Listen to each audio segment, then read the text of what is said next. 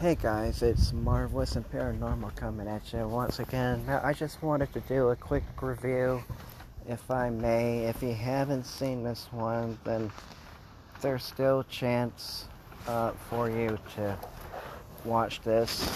I'm not a big fan of this movie, but I saw both versions of the movie that I'm about to talk about. It's the 2016 reboot Ghostbusters, and it's so bad. I'm sure it has its fans, but I'm just an 80s baby at heart. I fell in love with Ghostbusters when I first saw it in the 80s. I must have been around maybe 5 or 6 when I first saw it. It scared me, but it's my favorite movie, like any other movie that scared me, like Attack of the Killer Tomatoes, which was ridiculous, and it's a movie I watch, but I don't want to call it my favorite.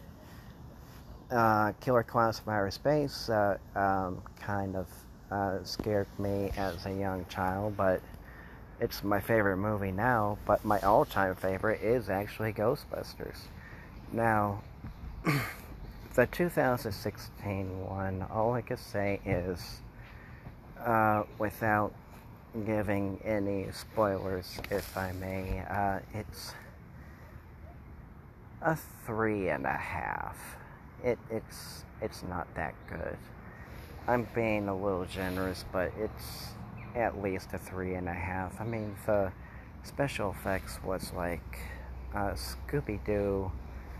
Like, visual effect wise, it's like very Scooby-Doo. Like, you're expecting to be somebody in a costume being unmasked and stuff like that. I'm like, no thank you. And every other man in that movie is either a villain, an asshole, or a complete idiot. And it's not a good film. I'm sorry. It's just not. Alright. I'll expand on this later, but this is Marvelous and Paranormal coming at you once again. Have a good morning, good afternoon, good evening, or good night, wherever you may be listening to this at this very current moment, and goodbye.